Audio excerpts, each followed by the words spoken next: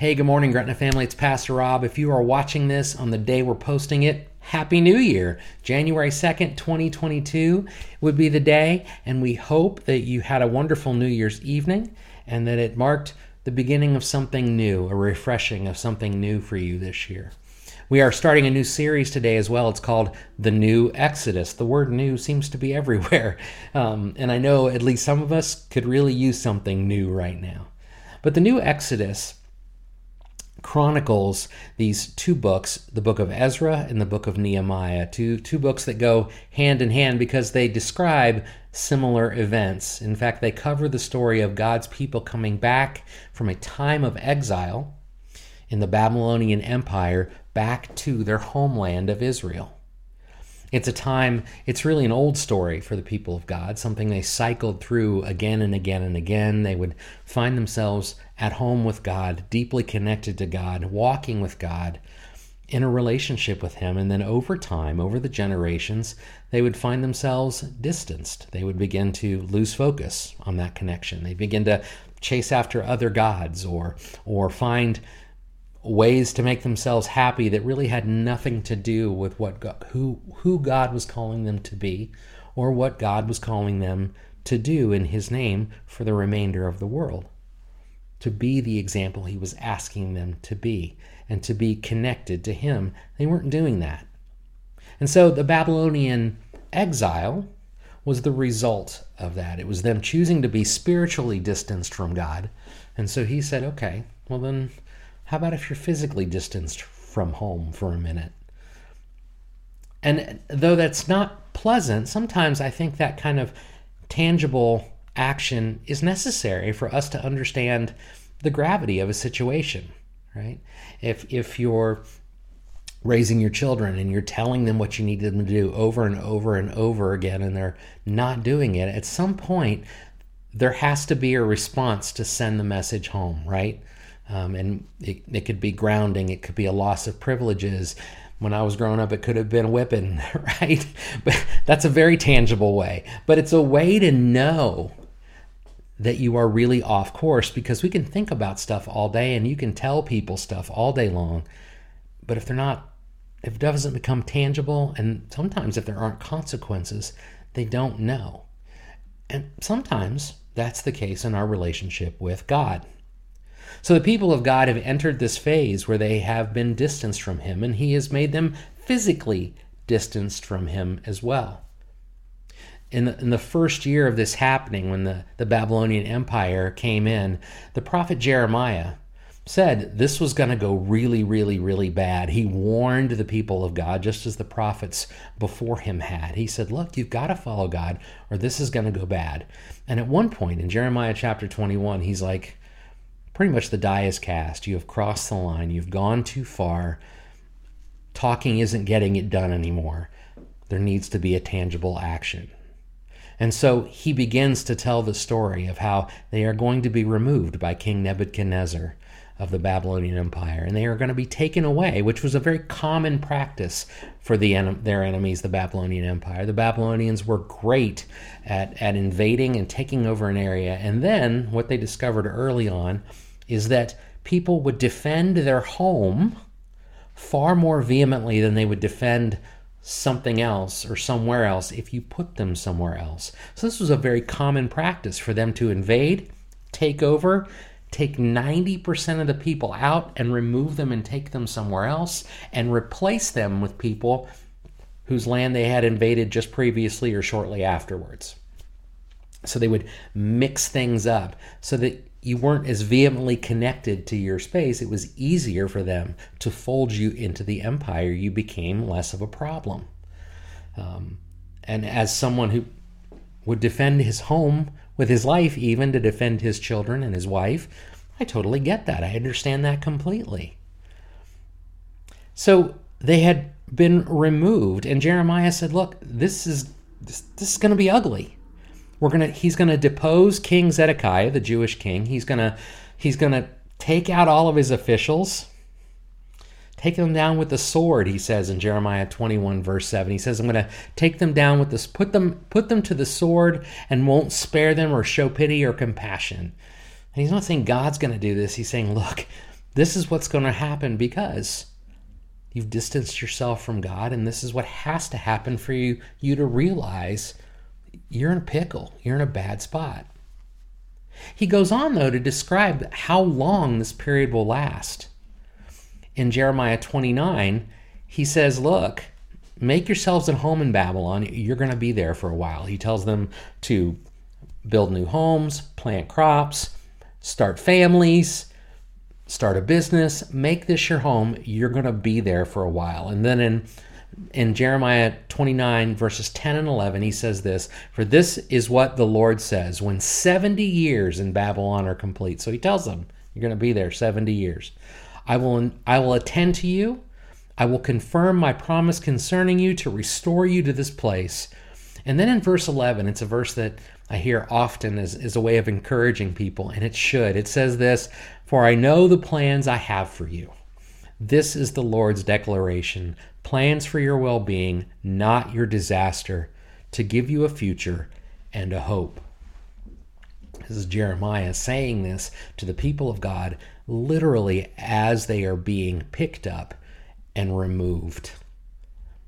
You're going to be gone for 70 years. Make a home somewhere else. This one's not your home right now. You think it's really easy for them to see that God would keep his promise to watch out for them, to know that he has his plans for your well-being. But I'm being removed. Not for your disaster. This feels kind of disastrous to me, right? And to give you a future and a hope. That's difficult to do. And so for 70 years, they would live in Babylon. If you want to see some of the things that happened during that time, you could read the books of Daniel or Ezekiel. Those were two prophets that existed in that time. In fact, Daniel has extensive interactions with King Nebuchadnezzar and some stories about Nebuchadnezzar. He wasn't exactly all with it. But they would give you some insight into what it was like, how difficult it was to be not just spiritually separated from God, but physically separated from him too.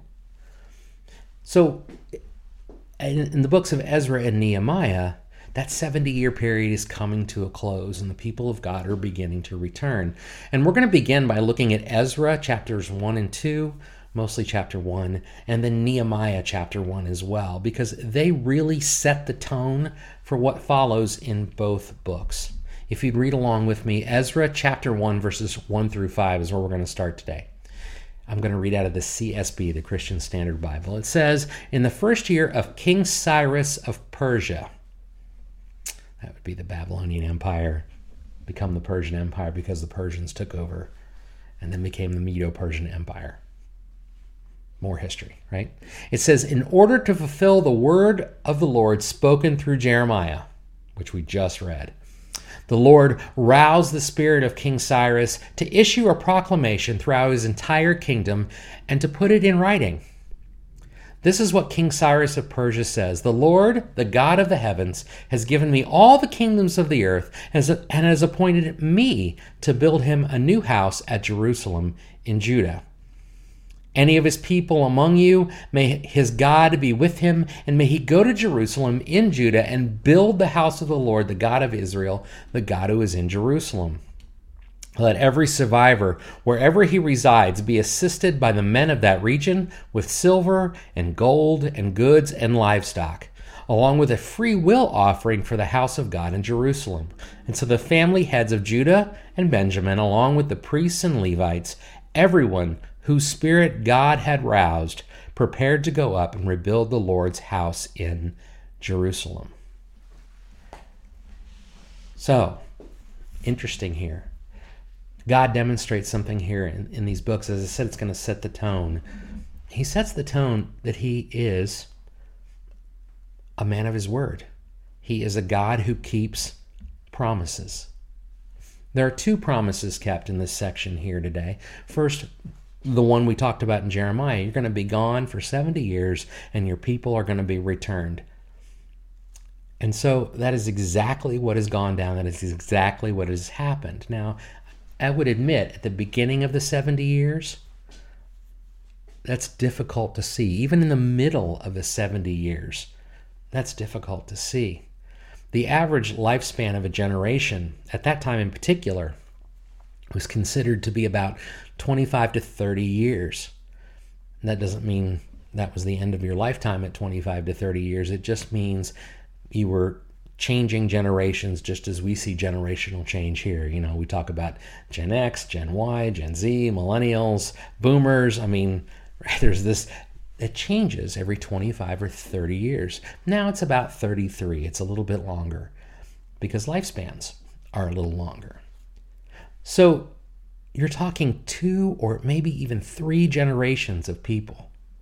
So by the time God has picked up these people and said it's time to return home, you're talking about at least 2 generations worth that have never seen this land before. In fact, the place where they are now is more home to them physically and more familiar to them than the land God had promised them, that God had given them. And so I think it's telling that God says here in verse 5, it says, everyone whose spirit God had roused. It's as though God said, look, if you want to be reconnected, if you want to come back home, and this movement, by the way, is not just about a physical return home. It's also about a spiritual return home. If you want to come back, to have this relationship restored, to have it rebuilt, right? To rebuild the temple, to rebuild the walls of the city. This is to rebuild, as it says, as he said in his decree, the God of Judah, where this God exists, where he resides. If you want to come home to him, I'm giving you the opportunity. This is the promise I've made, and I'm ready. Come home. But it also fulfills a promise that was made a full 100 years prior to Jeremiah by the prophet Isaiah. It says in Isaiah 44:28, the Lord your Redeemer, who formed you in the womb, says to Cyrus, check this out, says to Cyrus, that's the king that's sending them back, and Isaiah is predicting the name of the king that will send them back 170 years ahead of time. Generally, prophets don't look ahead, or they do. That's just not the bulk of what prophecy is. But this is one of those moments where he said, no. Name, date, time, place. This is how it's going to go down. Right? He says, my shepherd, he will fulfill all my pleasures, and says to Jerusalem, she will be rebuilt, and of the temple its foundation will be laid. This is the second promise kept here. First is Jeremiah's promise. This is going to end after 70 years, and you're going to have an opportunity to go home and rebuild physically and spiritually your relationship with God. But also, I'm telling you who's going to do it. And what's of note here is it's not going to be one of you. It's not going to be one of God's people. It's going to be a non-believing king. And he's going to move the hearts of your neighbors who are also non-believers. And he's going to give them gold and goods and all the supplies they need to make this move and to make it all happen. Talk about an unexpected way to keep the promise, right? And yet, God knew the plans he had for them. He knew this was how it's going to work out. And he kept his promise. That's, in fact, the whole point of this section is that God keeps his promises. He kept his promise with his people then, and he keeps them with them now. As Luke 1:37 says, nothing is impossible for God. And I think that's important for us to understand is the reason he can make a promise and keep it is that unlike you and I, nothing is impossible for him. He is able to make whatever he wants happen. And I think that boggles our minds because we can't do that. Because there's a whole lot of stuff most of us would change from minute to minute, day to day, right? We would change a whole lot of stuff if we could just make things happen. We can't.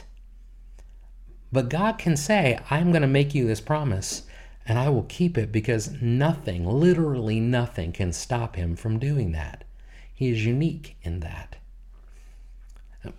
But God keeps his promises to you and I now, too, in so many ways. He keeps his promise that if we follow him, if we choose to be with him, he has promised salvation. He's promised an opportunity to return to a relationship with him, to walk with Jesus, not just now, but forever. He has promised that salvation in Romans chapter 10. He's also said that nothing can separate us from his love, Romans chapter 8. He says he'll never leave us. He promises to never leave us or forsake us. That's Hebrews chapter 13. And he also promises that one day death and mourning and pain will come to an end. It's Revelation 21. And as we're going to see in Nehemiah chapter 1 in a second, it's true even when the restoration doesn't feel like it's going as we would hope it would. God has promised to restore us. God has promised to bring us back to him. God has promised to make things right between him and his people to the best of his ability. We still have our part in the process, right? Our hearts have to be willing to be roused. We have to be willing to go forward. We have to be willing to do the things he wants us to do. He's there. He's keeping his promises. But one of the things he doesn't promise is that it's always going to be super easy. There are challenges to overcome. There are hurdles to overcome. There is a distance, a gap to close. And he is willing to do his part to close it, but we've got to close it as well. In Nehemiah chapter 1, verses 1 through 3, we see Nehemiah. This is about 10 years after the chapter we read in Ezra, where he was being sent off. He was about to be sent off to go home and rebuild the temple. This is about 10 years later, so there's a 10-year gap here. His words say this, the prophet Nehemiah, who is still hanging out in Babylon.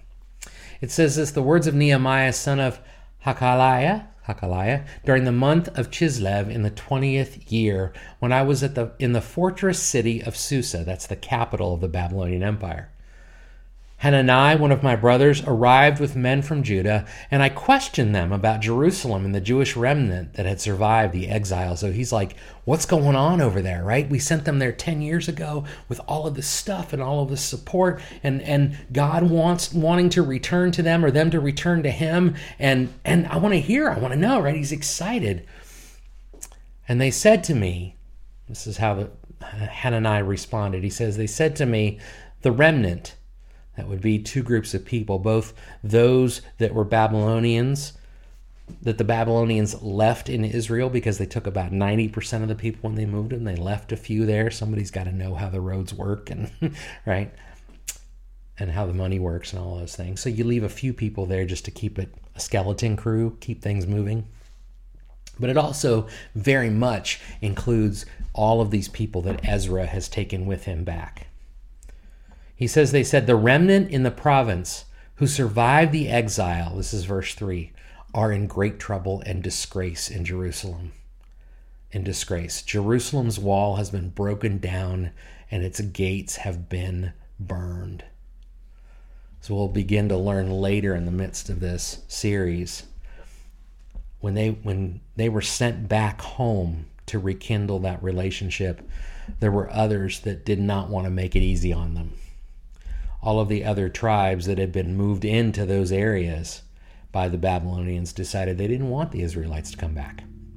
They didn't want God's people to come back. They didn't want the city of Jerusalem to be rebuilt.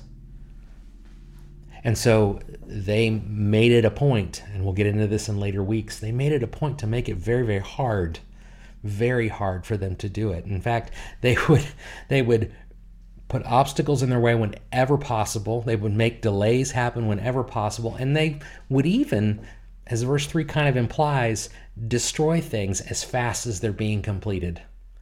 Right? They're rebuilding temple walls. They're destroying, somebody else is destroying them. Ezra and his people are rebuilding the walls around Jerusalem. The people around them are destroying them in the dark of the night. And we'll find out later that Nehemiah has a response to that. And his response includes both action and trust that if God has promised this, it will work. In the rest of Nehemiah chapter 1, Nehemiah gets on his knees and he prays this fervent, deep prayer to say, look, God, I know that we've dropped the ball. I know that we've stepped away. I know that this is we're not doing what we need to be doing, but I beseech you to keep your promise. I beseech you. You promised Moses that if we wandered away, we're in trouble, but if we ever came back, if we came back to you, that you would watch over us. God, I need you to keep that promise. And when things are not going smoothly, whether that be in my relationship with my family or my work or my God, it can be really, really easy to assume that things are not right. Maybe because God can't keep his promise or decided to change his mind. The thing is, that's not even close to true. He never promises us this will be an easy road back to him. If we've created some distance, there's some tangible work to moving back. It doesn't make us better. We're not becoming more perfect. We can't, because God is the only perfect one around. The rest of us are busted and we are broken. But sometimes we've got work to do in our relationship with him and in our walk with God.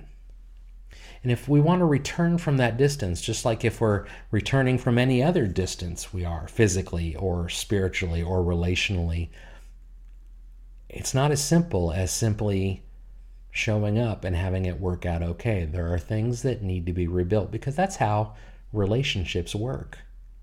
It's going to require time. It's going to require commitment. And it's going to require a willingness to allow, in this case, to allow God to reshape our hearts. And that takes us letting go of some things that maybe we held dear before. In the case of many of these people, as we said, they never grew up in Israel. We're talking 2 generations later. For them, it means letting go of this land that they called home to move to the place that is really their home. It means moving away from what is familiar to them to what is righteous, to what is where God wants them to be. And that is sometimes very, very, very hard to do, especially when it feels like the forces around you are against it as well. These 2 books, and these 2 chapters in particular, are reminders of something. Because just let you know something. In chapter 2 of Nehemiah, God answers that prayer. He answers Nehemiah's prayer and moves yet another unbelieving king, Artaxerxes, to do the same thing that his predecessor had done 10 years before, to send Nehemiah back and to make it possible for God's temple to be rebuilt and the walls to be finished. And, spoiler, it gets done. And it gets done in a way you would never imagine. Because God sometimes keeps his promises in ways that we don't understand. He kept his promise by making an unlikely young lady the mother of his son, and sending an unheard of and unexpected Savior to save the world.